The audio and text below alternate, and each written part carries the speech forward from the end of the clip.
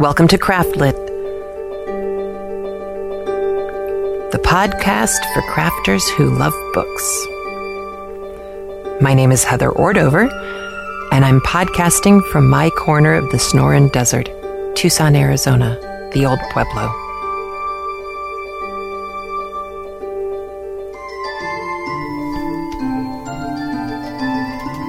Episode 129. It's 129, and I'm out of title ideas. This episode of Craftlit is brought to you by Knitting Out Loud. Listen while you knit.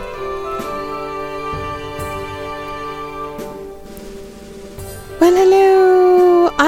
I have no explanation for this, but I am so excited to be podcasting tonight. I don't know why. I am just jazzed. Who knows? I'm running with it, though.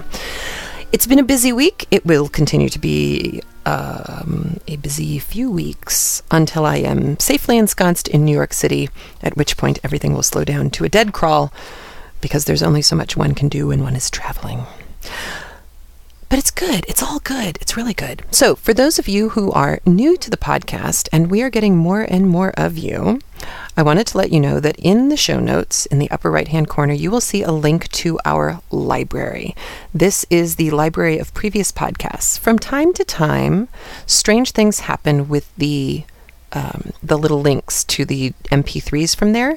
If something odd should happen, please email me directly at mamaoknits, all one word, at gmail.com. And I will get on the problem as rapidly as I can.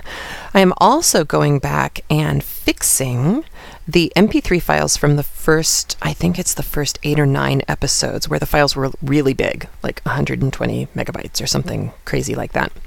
I am burning them out of GarageBand and into MP3 format. It takes a long time to do that. It takes almost 45 minutes for one of our episodes to go through a mix down, because there are different tracks and different things that are happening, and you don't care. I can feel you rolling your eyes right now. It's a long way of saying the library is complete, but the host that carries our stream sometimes has weird things happen. So if that should happen, please let me know. Also, the other thing, if you are on iTunes, almost invariably, any subscription that anyone has to any podcast, that subscription will completely get futzed up at some point. Just know that it's going to happen, and know that it's going to happen to you. Unsubscribe, resubscribe, and that, for reasons which escape me, should fix your problem. If it doesn't, for this podcast, once again, please let me know, and I will contact iTunes as quickly as I can. I truly am out of ideas for today's title. The chapter we're about to read is called The Interview, and all I could think of was something about a really bad interview from Hades. And that just didn't seem like a good podcast title. So I'm happy, but I'm not feeling all that creative today. So, it happens. After 129 episodes, I think I'm allowed a pretty lousy title. Oh, and after 129 episodes, so next week, episode 130, that's our anniversary. It's 3 years of Craftlit. And going into 4.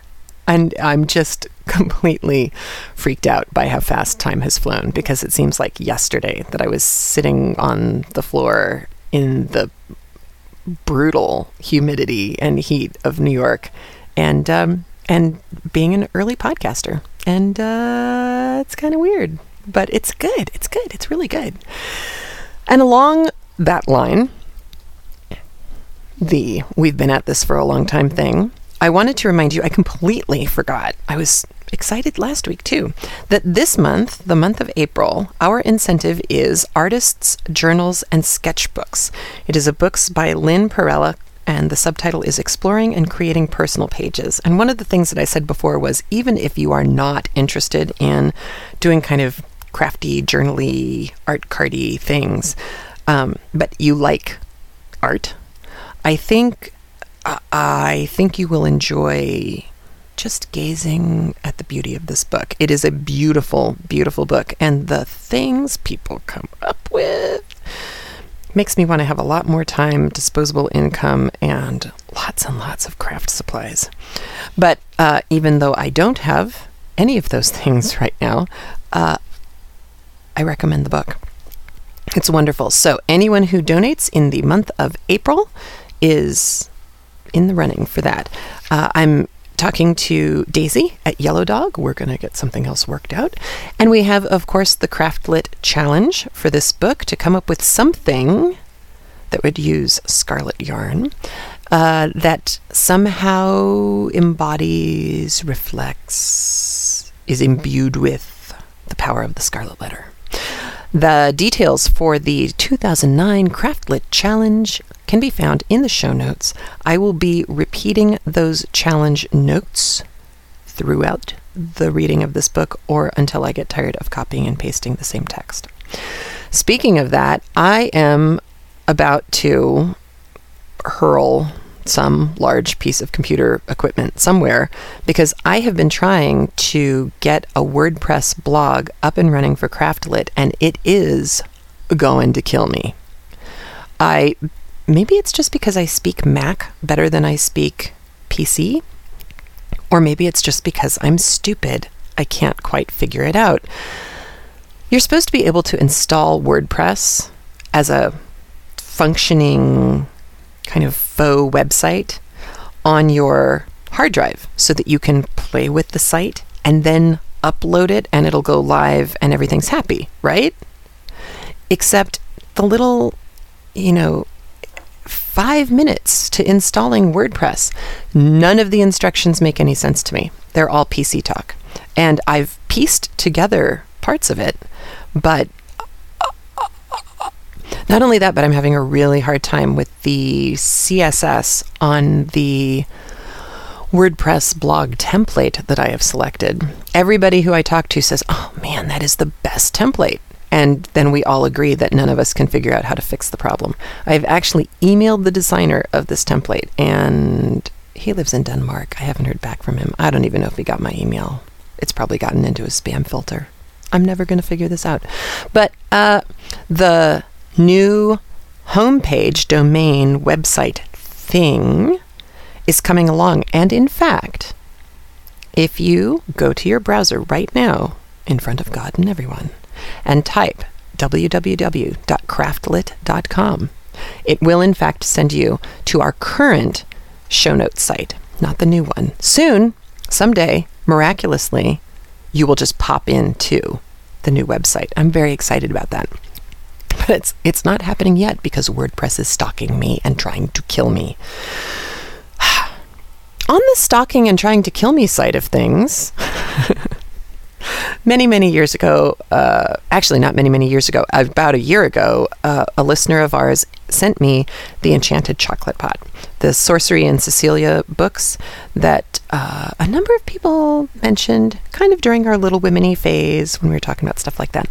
Wonderful books. I am so traumatized by the fact that we have to stick with public domain books because, they're free and all. Because the Sorcery and Cecilia books are just lovely, funny, smart. Wow, do they nail the language of that whole Regency period.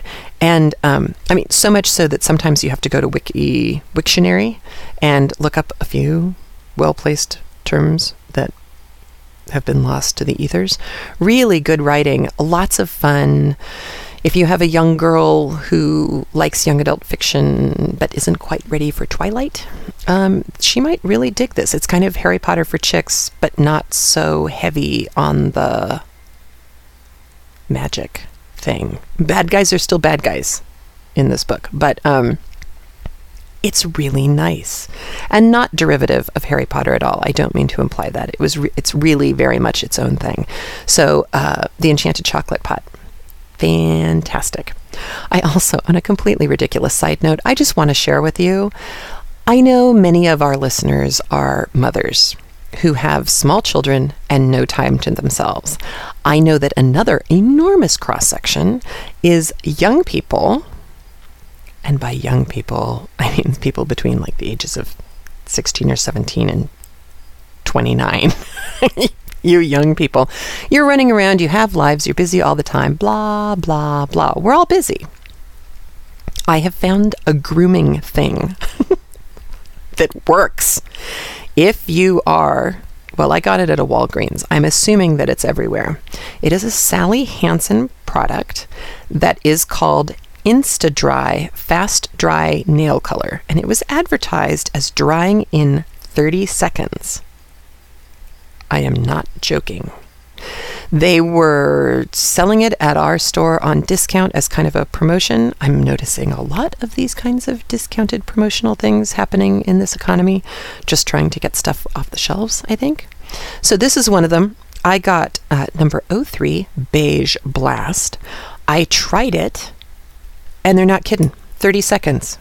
30 seconds, hard to the touch. I could go pick up my son with my nails newly painted. That's what I'm talking about.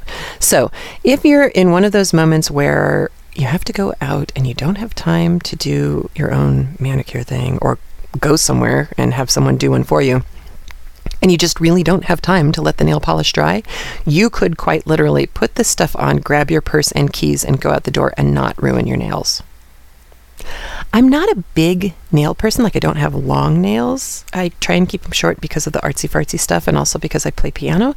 But I was told many years ago by a wise friend's mother that one of those things that you can do for yourself that makes you look professional immediately is, even if it's just clear nail polish, there's something about putting nail polish on that just makes you look put together and finished. And I think she was right. It's kind of weird. Ooh, and in the Sorcery and Cecilia book, they're painting their nails. Who knew? During the Regency period, they had nail polish. Love that. I love learning stuff like that. You know that about me. Never mind, I'm going to stop. So I got a lovely package from our friend Jenny Massey, who did the design on one of our t-shirts and who has just been a long time and fabulous supporter of Craftlit. And she wrote me a lovely letter. I'm not going to read all of it to you, but she wanted to support the podcast. And she sent me some yarn that she said either I can use myself or I can use it as things for incentives, you know? And so I'm looking at a really spectacular sea blue green, just all these fabulous colors. It's a 100% extra fine merino. It is called Lace Merino. It's from Ella Ray. And it's in colorway 103, in case you have access. I may very well keep this one because this is really gorgeous. And it is my kind of coloring. It's also my friend Sam's kind of coloring, so maybe I'll do something for her. Anyway, gorgeous yarn, Ella Ray, Lace Merino, 100%. It's springy the same way Blue Moon Fiber Arts is, so if you can't get a hold of Socks That Rock, but you can get a hold of some of the Ella Ray, I love it. It's beautiful. But the big news is she sent 2 skeins, gorgeous skeins. One's that's burgundy and purple and maroon and lilac, kind of this dark. Anyway, that one. And then one that's more like Fiesta color. That's greens and pinks and purples and rose and gorgeous. But the cool thing is Jenny actually met these people. She said the Yarnsmith yarn is from a small company that I've met at the Southeastern Animal Fiber Festival, or SAF, in Asheville, North Carolina. They are doing some amazing things and sure that they'd love a shout out. Well, let me tell you, Yarnsmiths, and I'm looking at the yarn, it's Casapa. I have no idea how they pronounce that. Casapa. Oh, Casaba. Casapa. Heather, you could read that correctly. It is a blend of cashmere and baby alpaca. It is gorgeous. It's listed as a #1 yarn under the yarn standards, #1 super fine, but I'll tell you, it's listed that way because of what it would pull to. It is it almost looks cabled. I'm looking at it really closely. I think it might be.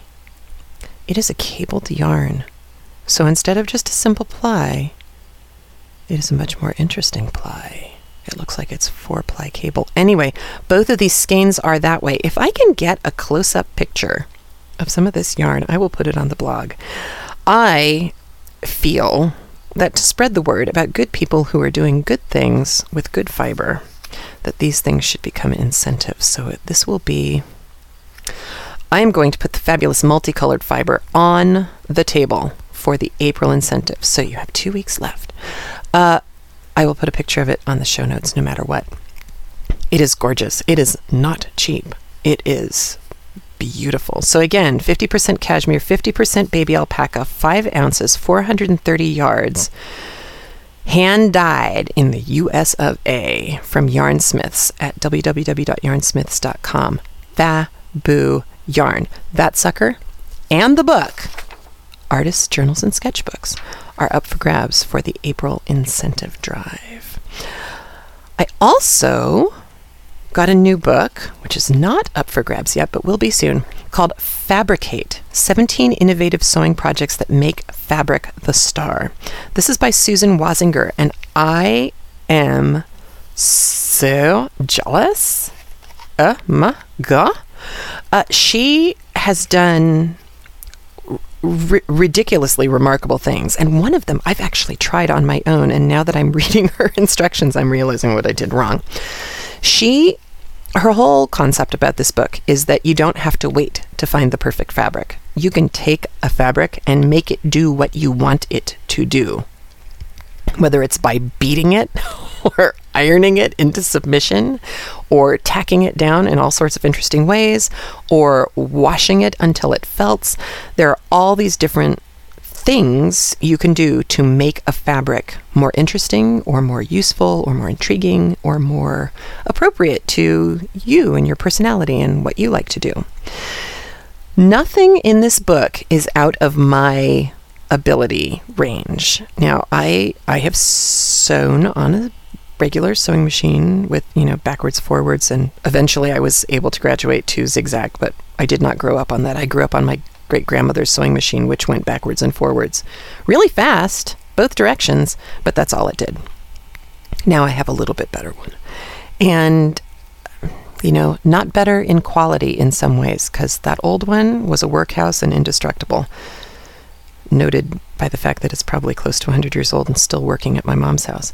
But I have a machine that does a few more things now. Nothing particularly fancy, but little things. If you have a machine that goes backwards and forwards, there's nothing in this book that's out of your range. If you have ever, made a skirt that had pleats, cut a fabric pattern out using the chart paper that they give you, the see-through paper that you pin down, this is good for you. If you have ever done something even vaguely tailored, like I remember I made kind of a semi-unstructured jacket, but it did have darts in it, and it was lined. If you've ever done something like that far into the world of sewing, then the stuff in here is a breeze for you. Lovely, interesting patterns. And the other thing that I liked is a lot of it is kind of jumping off points, which by now you probably can tell about me. Instructions are nice and all, and I need to make the recipe correctly once, but once I am done, having done the recipe once, I want to do my own thing. And this book is definitely supportive of that kind of tude.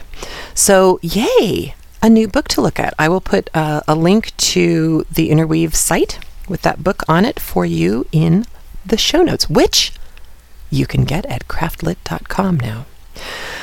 I'm still knitting a bunch of iPod cases.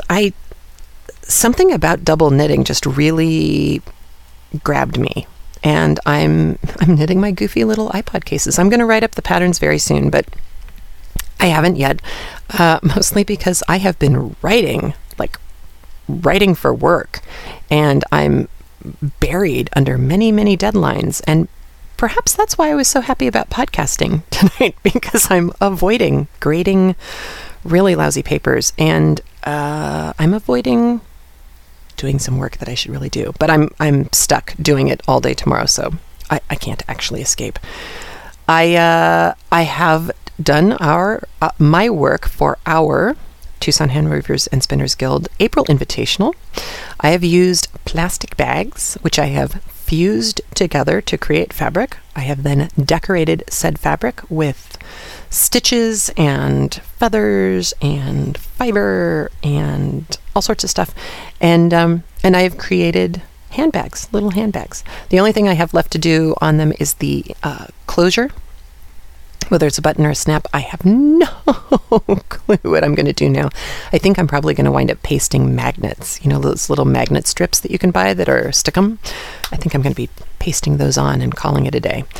Last year, I made my fabulous Arizona Desert sunset slippers, which are currently on my feet. And I am just not up to that this year, so that's not happening. But our April Invitational is coming, and everybody will bring bits and pieces of what they've done, and it's really fabulous. Our April Invitational from last year, we had a professional photographer come in and take a whole bunch of pictures, and from those pictures we created originally a calendar, and now we have a journal that the Guild is selling as a fundraiser, and I may put a link to that on the show notes as well, and see if any of you are interested after you get a look at it. I am ready to go to Maryland Sheep and Wool. I have not only my digital recorder, but I now have a clip-on mic for me and a stereo mic that I can put in front of unsuspecting listeners to record you. Because I kind of want to wander around Maryland Sheep and Wool and just talk to people and get some audio that way, and then I'll bring that back and play it for you on the cast. All right, I think that is enough of my life and all of the pieces of my life that I'm sitting here looking at spread out in front of me. Which means it's time to get to Chapter 4 of The Scarlet Letter, because I am reading this chapter to you again. I hope you're not getting sick of me doing that. So to rehash, Chapter 3, The Recognition, poor Hester Prynne stood there on the scaffold while some guy with a hump, old guy, sees her. She recognizes him. He puts his fingers to his lips and wags his finger at her. And after all of that drama, the minister, Mr. Dimsdale, is charged with getting Hester to confess who the man was who got her in this condition. And she will not speak, and says famously, "And my child must seek a heavenly father. She shall never know an earthly one." Dimsdale's response is, "She will not speak. Wondrous strength and generosity of a woman's spirit. She will not speak," which I think kind of gives stuff away. Hawthorne does something at the end of the chapter, which I think I briefly mentioned last week, but I'm going to mention more because it's going to keep showing up more. At the end of Chapter 3, Hester goes back into the prison, and then he writes, "It was whispered by those who peered after her that the scarlet letter threw a lurid gleam along the dark passageway of the interior." Hawthorne does this really interesting thing where, and I've mentioned this before, where he gives you almost always he will give you a completely logical, rational explanation for why something is happening, but he will also give you a supernatural explanation for why something is happening. Usually he gives the supernatural first, and then he kind of plays it out. Some of this, I think, comes from Hawthorne. Hawthorne had spent a lot of time, as we've said before, with Emerson and Thoreau, and I will read you some Emerson and Thoreau as we meander through this book, because you'll definitely see the influences from them on this story and on, I think, Hawthorne's characterization of Hester and a few other things that go on in the book. However, Hawthorne was never as relentlessly upbeat as Emerson. He and Melville were, by later scholars, not by themselves, but by later scholars, were called the anti-transcendentalists because they were darker and grimmer and closer to Gothic Certainly Moby Dick is not, a happy-go-lucky romp through the ocean. Nor is The Scarlet Letter a happy-go-lucky love story. It is a love story, though, a tortured one, but sometimes that makes it good. So you kind of have this dark edge to everything in Hawthorne, and I think this supernatural stuff is part of that dark edge. So in the chapter that we are about to read, and I will probably break into it at a couple of different points, Hester is back in her cell in the prison with her baby, and this chapter 4, is called The Interview. I'll give you 25 cents to guess who's going to come in and talk to her. What will happen in this chapter is you will get everything you needed to know about Hester and her husband. And it's probably not what you're expecting, which I also give Hawthorne a lot of credit for. I certainly expected this older gentleman, her husband, to respond one way and one way only to her predicament. And I think you might be pleasantly surprised. It's still horrifying, but, pleasantly surprised nonetheless. So, I'm going to go ahead and start reading. Chapter 4, The Interview. After her return to the prison, Hester Prynne was found to be in a state of nervous excitement that demanded constant watchfulness, lest she should perpetrate violence on herself, or do some half-frenzied mischief to the poor babe. As night approached, it proving impossible to quell her insubordination by rebuke or threats of punishment, Master Brackett, the jailer, thought fit to introduce a physician. He described him as a man of skill in all Christian modes of physical science, and likewise familiar with whatever the savage people could teach in respect to medicinal herbs and roots that grew in the forest. By the way, I always get the feeling that here, like in Conrad's Heart of Darkness, when you hear Hawthorne talk about the savages, that he is putting in quotation marks. I think he's very clearly versed on the Native American relationship with the early settlers, and that in the beginning, again, during William Bradford, it was actually a fairly positive relationship, all in all. It was only later that we had problems. But yeah, Hawthorne just never seems to buy the whole savage thing. He, like Conrad, you always kind of feel like he knows who the savages really are. Okay. So, this doctor, skilled in Christian modes of physical science and familiar with whatever the savage people could teach in respect to medicinal herbs and roots that grew in the forest. To say the truth, there was much need of professional assistance, not merely for Hester herself, but still more urgently for the child, who, drawing its sustenance from the maternal bosom, seemed to have drank in with it all the turmoil, the anguish, and despair which pervaded the mother's system.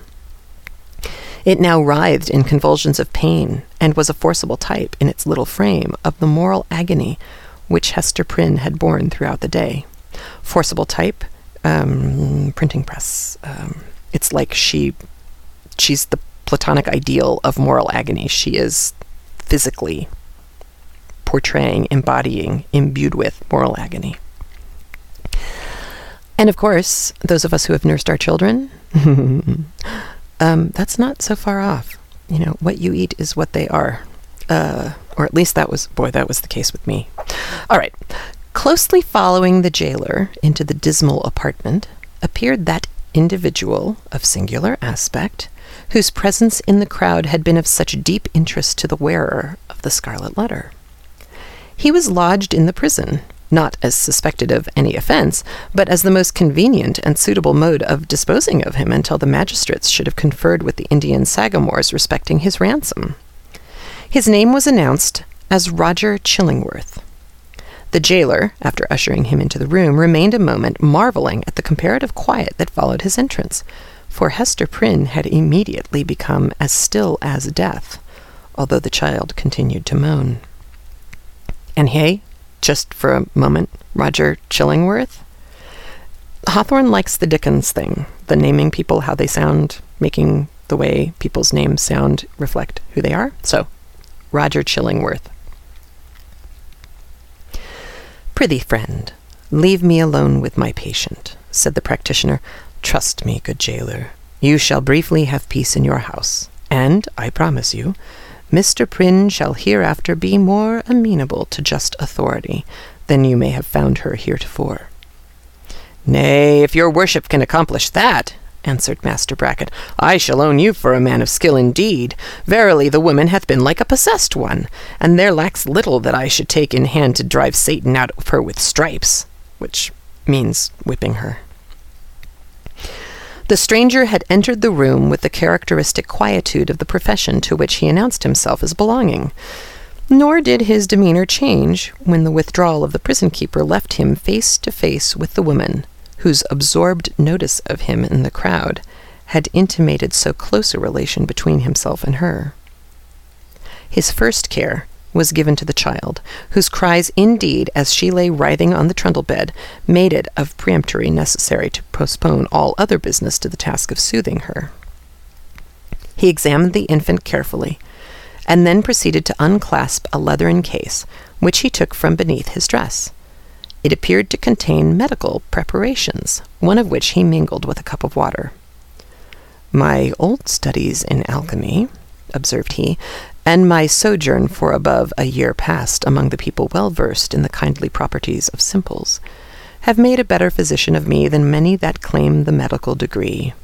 Here, woman, the child is yours, she is none of mine, neither will she recognize my voice or aspect as a father's. Administer this draught, therefore, with thine own hand." Hester repelled this offered medicine, at the same time gazing with strongly marked apprehension into his face. "Wouldst thou avenge thyself on the innocent babe?" whispered she. "Foolish woman," responded the physician, half coldly, half soothingly. "What should ail me to harm this misbegotten and miserable babe? The medicine is potent for good, and were it my own child, yea, mine own as well as thine, I could do no better for it." As she still hesitated, being in fact in no reasonable state of mind, he took the infant in his arms, and he himself administered the draught. It soon proved its efficacy, and redeemed the leech's pledge. Leech is an old-fashioned word for doctor.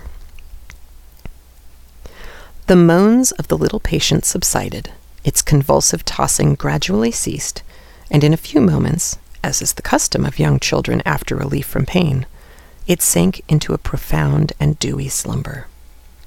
The physician, as he had a fair right to be termed, next bestowed his attention on the mother. With calm and intent scrutiny, he felt her pulse, looked into her eyes, a gaze that made her heart shrink and shudder because so familiar and yet so strange and cold, and finally, satisfied with his investigation, proceeded to mingle another draught.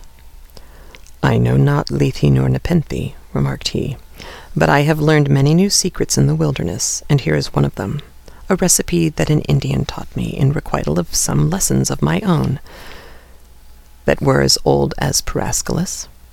Drink it. It may be less soothing than a sinless conscience. That I cannot give thee, but it will calm the swell and heaving of thy passion, like oil thrown in the waves of a tempestuous sea." And just so you know, footnote, Lethe and Nepenthe. For those of you who remember your Greek mythology, Lethe was the river of forgetfulness in Greek mythology. Nepenthe was an Egyptian drug used to dispel sorrow through forgetfulness. I think that was probably the Greek name for an Egyptian drug. He presented the cup to Hester, who received it with a slow, earnest look into his face. Not precisely a look of fear, yet full of doubt and questioning as to what his purposes might be. She looked also at her slumbering child. "I have thought of death," said she, "have wished for it, would even have prayed for it, were it fit that such as I should pray for anything. Yet if death be in this cup, I bid thee think again ere thou beholdest me quaff it. See, it is even now at my lips. Drink, then, replied he, still with the same cold composure. Dost thou know me so little, Hester Prynne? Are my purposes wont to be so shallow? Even if I imagine a scheme of vengeance, what could I do better for my object than to let thee live, than to give thee medicines against all harm and peril of life, so that this burning shame may still blaze upon thy bosom? As he spoke, he laid his long forefinger on the scarlet letter, which forthwith seemed to scorch into Hester's breast as if it had been red hot.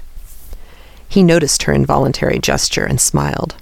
Live, therefore, and bear about thy doom with thee in the eyes of men and women, in the eyes of him whom didst call thy husband, in the eyes of yonder child, and, that thou mayest live, take off this draught.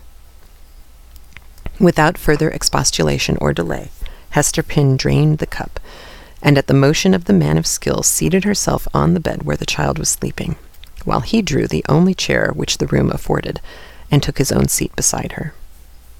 She could not but tremble at these preparations, for she felt that, having now done all that humanity or principle, or if it so were a refined cruelty, impelled him to do for the relief of physical suffering, he was next to treat with her as the man whom she had most deeply and irreparably injured.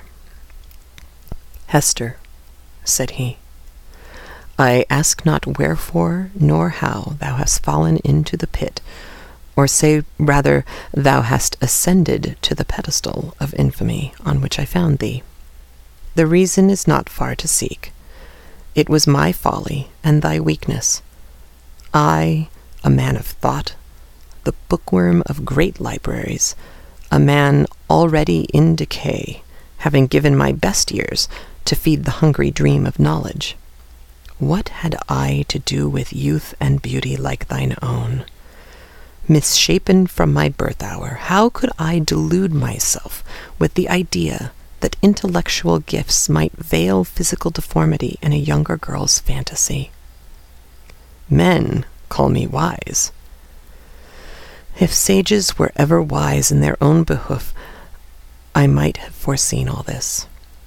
I might have known that as I came out of the vast and dismal forest and entered this settlement of Christian men, the very first object to meet my eyes would be thyself, Hester Prynne, standing up, a statue of ignominy, before the people. Nay, from the moment when we came down the old church steps together, a married pair, I might have beheld the bale fire of that scarlet letter blazing at the end of our path.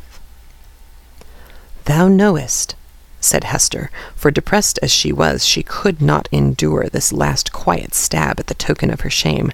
Thou knowest that I was frank with thee. I felt no love, nor feigned any. True, replied he, it was my folly, I have said it. But up to that epoch of my life I had lived in vain. The world had been so cheerless. My heart was a habitation large enough for many guests, but lonely and chill, and without a household fire. I longed to kindle one. It seemed not so wild a dream, old as I was, and somber as I was, and misshapen as I was, that the simple bliss which is scattered far and wide for all mankind to gather up might yet be mine. And so, Hester, I drew thee into my heart, into its innermost chamber, and sought to warm thee by the warmth which thy presence made there. I have greatly wronged thee, murmured Hester. We have wronged each other, answered he. Mine was the first wrong, when I betrayed thy budding youth into a false and unnatural relation with my decay. Therefore, as a man who has not thought and philosophized in vain, I seek no vengeance, plot no evil against thee. Between thee and me the scale hangs fairly balanced.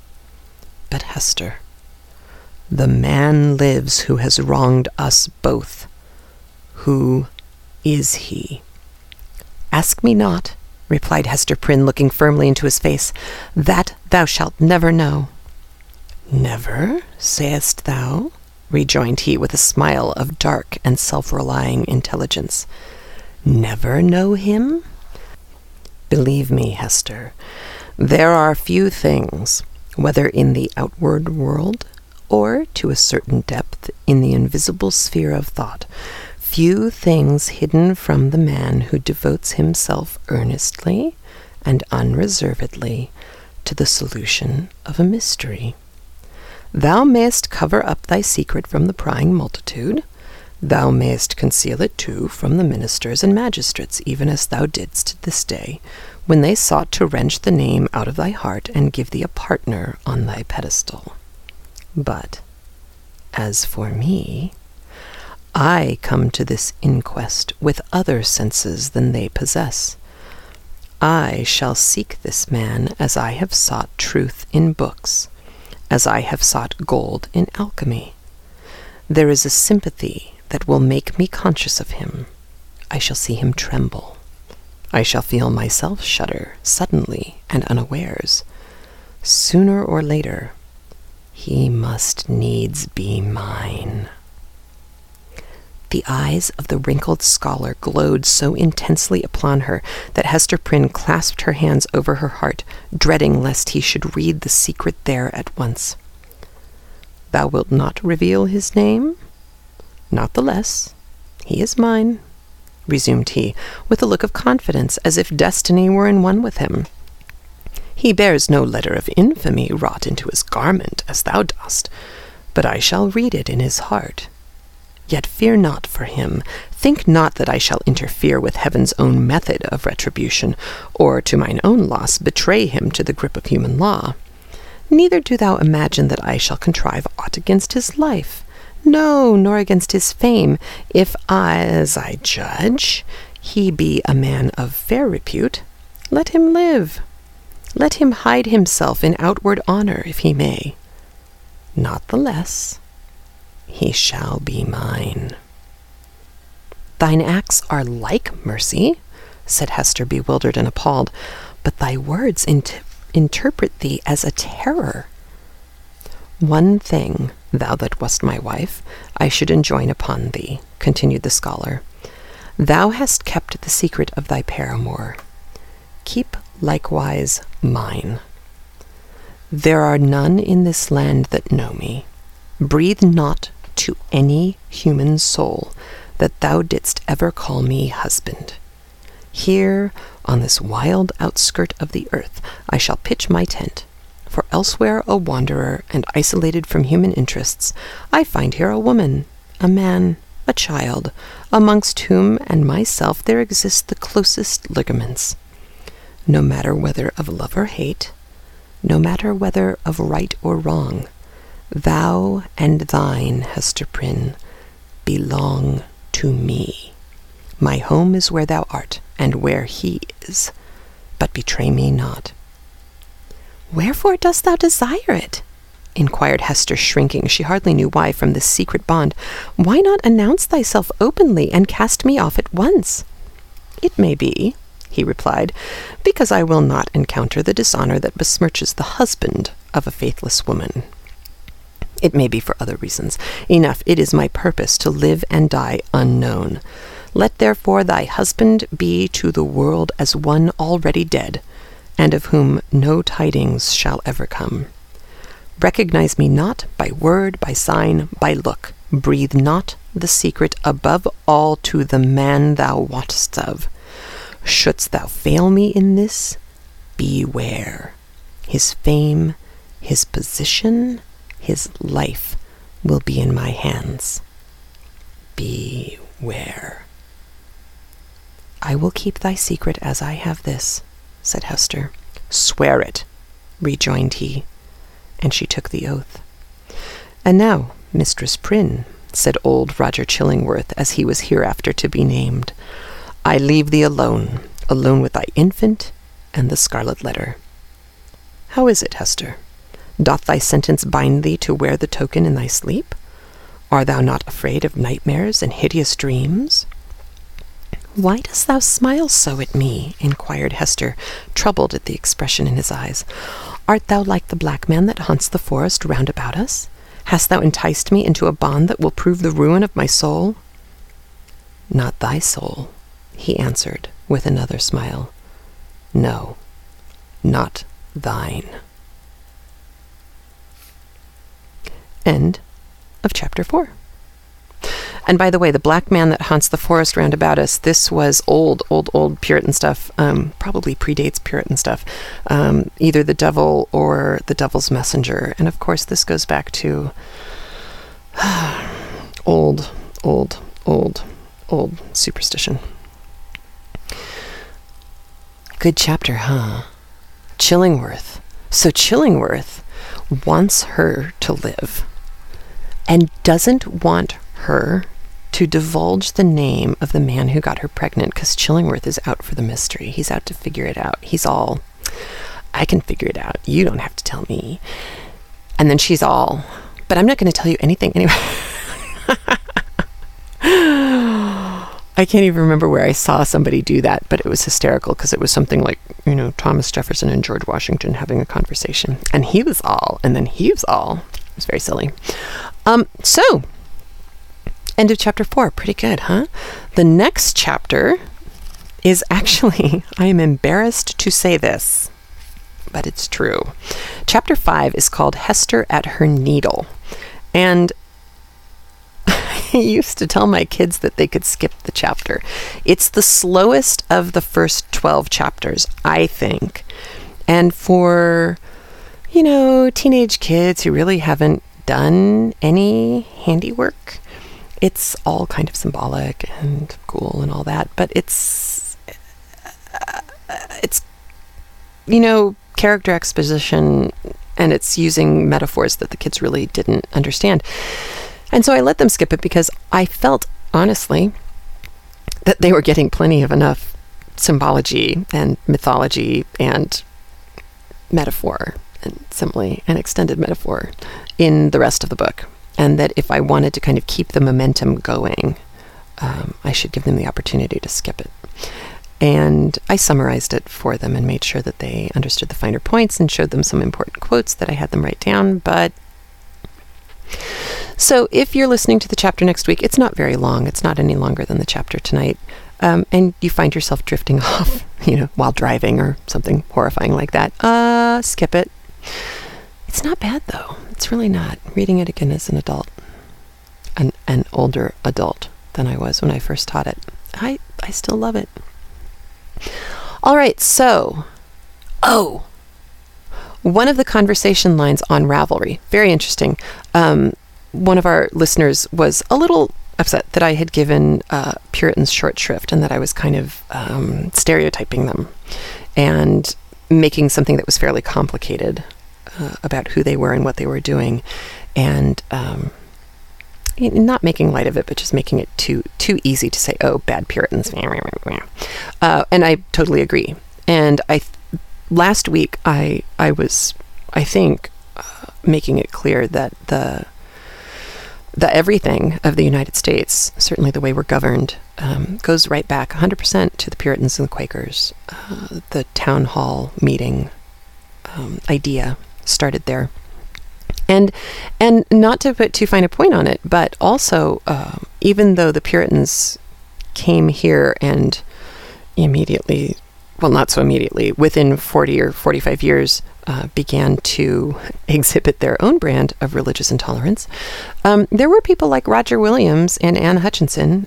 Roger Williams, who founded Rhode Island, which was, the whole purpose for Rhode Island was to create a place where you could worship as you wished. And it was still, pretty much a homogenous society.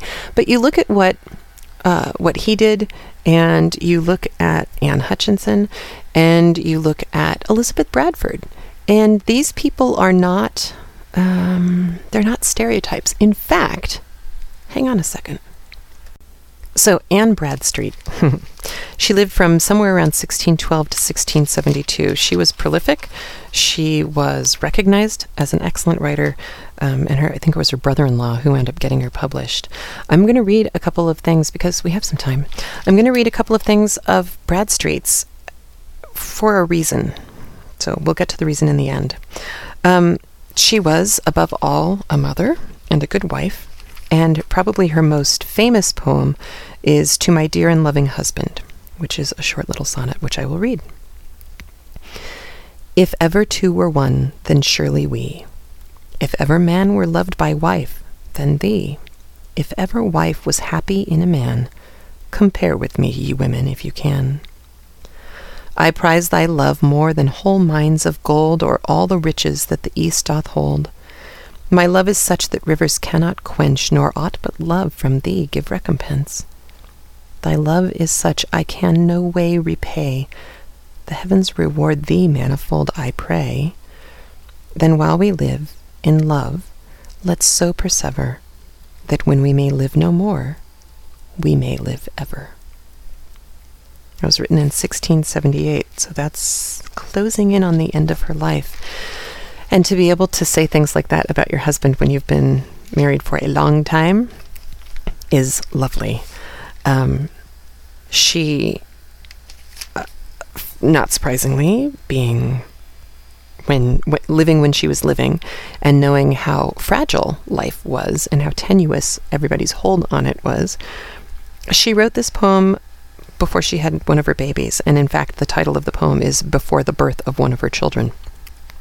It's not modern. And yet, I think any of us who have given birth understand. All things within this fading world hath end. Adversity doth still our joys attend. No ties so strong, no friends so dear and sweet, but with death's parting blow is sure to meet. The sentence passed is most irrevocable, a common thing, yet oh, inevitable. How soon, my dear, doth may steps attend. How soon may be thy lot to lose thy friend. We both are ignorant, yet love bids me these farewell lines to recommend to thee, that when that knot's untied that's made us one, I may seem thine, who in effect am none. And if I see not half my days that's due, what nature would, God grant to yours and you. The many faults that well you know I have, let be interred in my oblivion's grave. If any worth or virtue were in me, let that live freshly in thy memory. And when thou feel'st no grief, as I no harms, yet love thy dead who long lay in thine arms. And when thy loss shall be repaid with gains, look to my little babes, my dear remains. And if thou love thyself, or lov'st me, these O protect from stepdame's injury. And if chance to thine eyes shall bring this verse, with some sad sighs honor my absent hearse, and kiss the paper, for thy love's dear sake, with whose salt tears this last farewell did take. Even today, as I read somewhere recently, women run an 8% risk of not making it through childbirth because of all the many, many things that can go wrong. And of course, the infant mortality rate in this country is still really high. So it is interesting, I think, that death was on her mind right before she was giving birth to one of her children. And along with that, and this is the last one I'm going to read to you, and then I'm going to make my commentary. This one is also usually excerpted in high school textbooks, so you may have already heard this one before. But this one is called Upon the Burning of Our House, July 10th, 1666. In silent night, when rest I took, for sorrow near I did not look. I waked was with thundering noise and piteous shrieks of dreadful voice, the fearful sound of fire and fire. Let no man know is my desire. I, starting up, the light did spy, and to my God my heart did cry, to strengthen me in my distress, and not to leave me succourless. Then coming out, beheld a space the flame consume my dwelling place. And when I could no longer look, I blessed his name that gave and took, that laid my goods now in the dust. Yea, so it was, and so 'twas just. It was his own, it was not mine, far be it that I should repine. He might of all justly bereft, but yet sufficient for us left. When by the ruins oft I passed, my sorrowing eyes aside did cast, and here and there the places spy, where oft I sat, and long did lie. Here stood that trunk, and there that chest, there lay that store I counted best. My pleasant things in ashes lie, and them behold no more shall I. Under thy roof no guest shall sit, nor at that table eat a bit. No pleasant tale shall e'er be told, nor things recounted done of old. No candle e'er shall shine in thee, nor bridegroom's voice e'er heard shall be. In silence ever shalt thou lie. Adieu, adieu, all's vanity. Then straight I 'gin my heart to chide, and did thy wealth on earth abide? Didst fix thy hope on mouldering dust? The arm of flesh did make thy trust? Raise up thy thoughts above the sky, that dunghill mists away may fly. Thou hast an house on high erect, framed by that mighty architect, with glory richly furnished, stands permanent, though this be fled. It's purchased and paid for too, by him who hath enough to do. A price so vast as is unknown, yet by his gift is made thine own. There's wealth enough, I need no more. Farewell my pelf, farewell my store. The world no longer let me live, my hope and treasure lies above. There will be Puritans we meet in the course of this book who are not Miss Bradstreet. They just aren't. I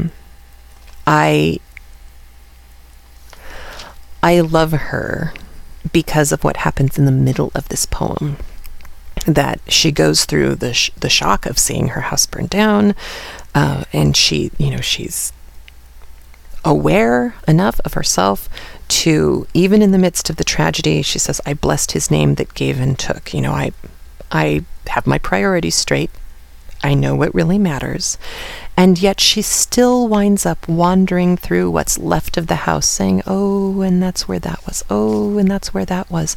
And then she kind of snaps out of it and says, no, that's vanity. Those things don't matter.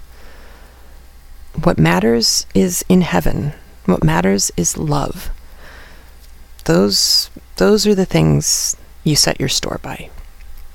And you pick up and you move on and you keep going. And boy, if that doesn't sum up what a lot of people are doing right now. I think also with her, to my dear and loving husband, there's something that's so... Well, I got a very sweet email from one of our listeners who said that it was heartening for her to hear me talk about my husband. Because, everything on TV is all either stupid husband or drama, or cheating husband or drama. And it's rare that you see happily married people. I mean, there was Mad About You, which I remember we kind of looked at and said, well, there's one. But there's not a whole lot in the world right now that tells you that you can be happily married and that it's possible without being gooey and sentimental and dumb about it. You pick well and you're in good shape. As long as both of you are, willing to meet in the middle and everybody compromises some, and you can have a really happy life. And I think the thing that I was most surprised about Miss Bradstreet was that her sentiments about her husband seemed so normal to me. Before I'd read a lot of Puritan writing, I kind of assumed that they were old and dusty and wouldn't ever really love anyone, because how could they do that? And I think she gives us a little bit of insight into the hearth side of what life was like in a normal Puritan family. Not the people that we're going to meet in the Scarlet Letter. They are constructed by Hawthorne to assuage his guilt over his great-great-granddaddy and ignominy. I was using the secondary pronunciation. Ignominy is correct. Have a great week. I'll talk to you soon. Please remember to support the people who support Craftlit. Visit Knitting Out Loud. Listen while you knit. And please visit the blogs and sites of Craftlit supporters. Those links can be found in the sidebar of the show notes. The show notes can be found at craftlit.blogspot.com or craftlit.libsyn.com. That's Libsyn. Or you can subscribe at iTunes. Craftlit is made possible by the generous support of its listeners, and for that, I am truly grateful. And remember, if your hands are too busy to pick up a book, at least you can turn one on.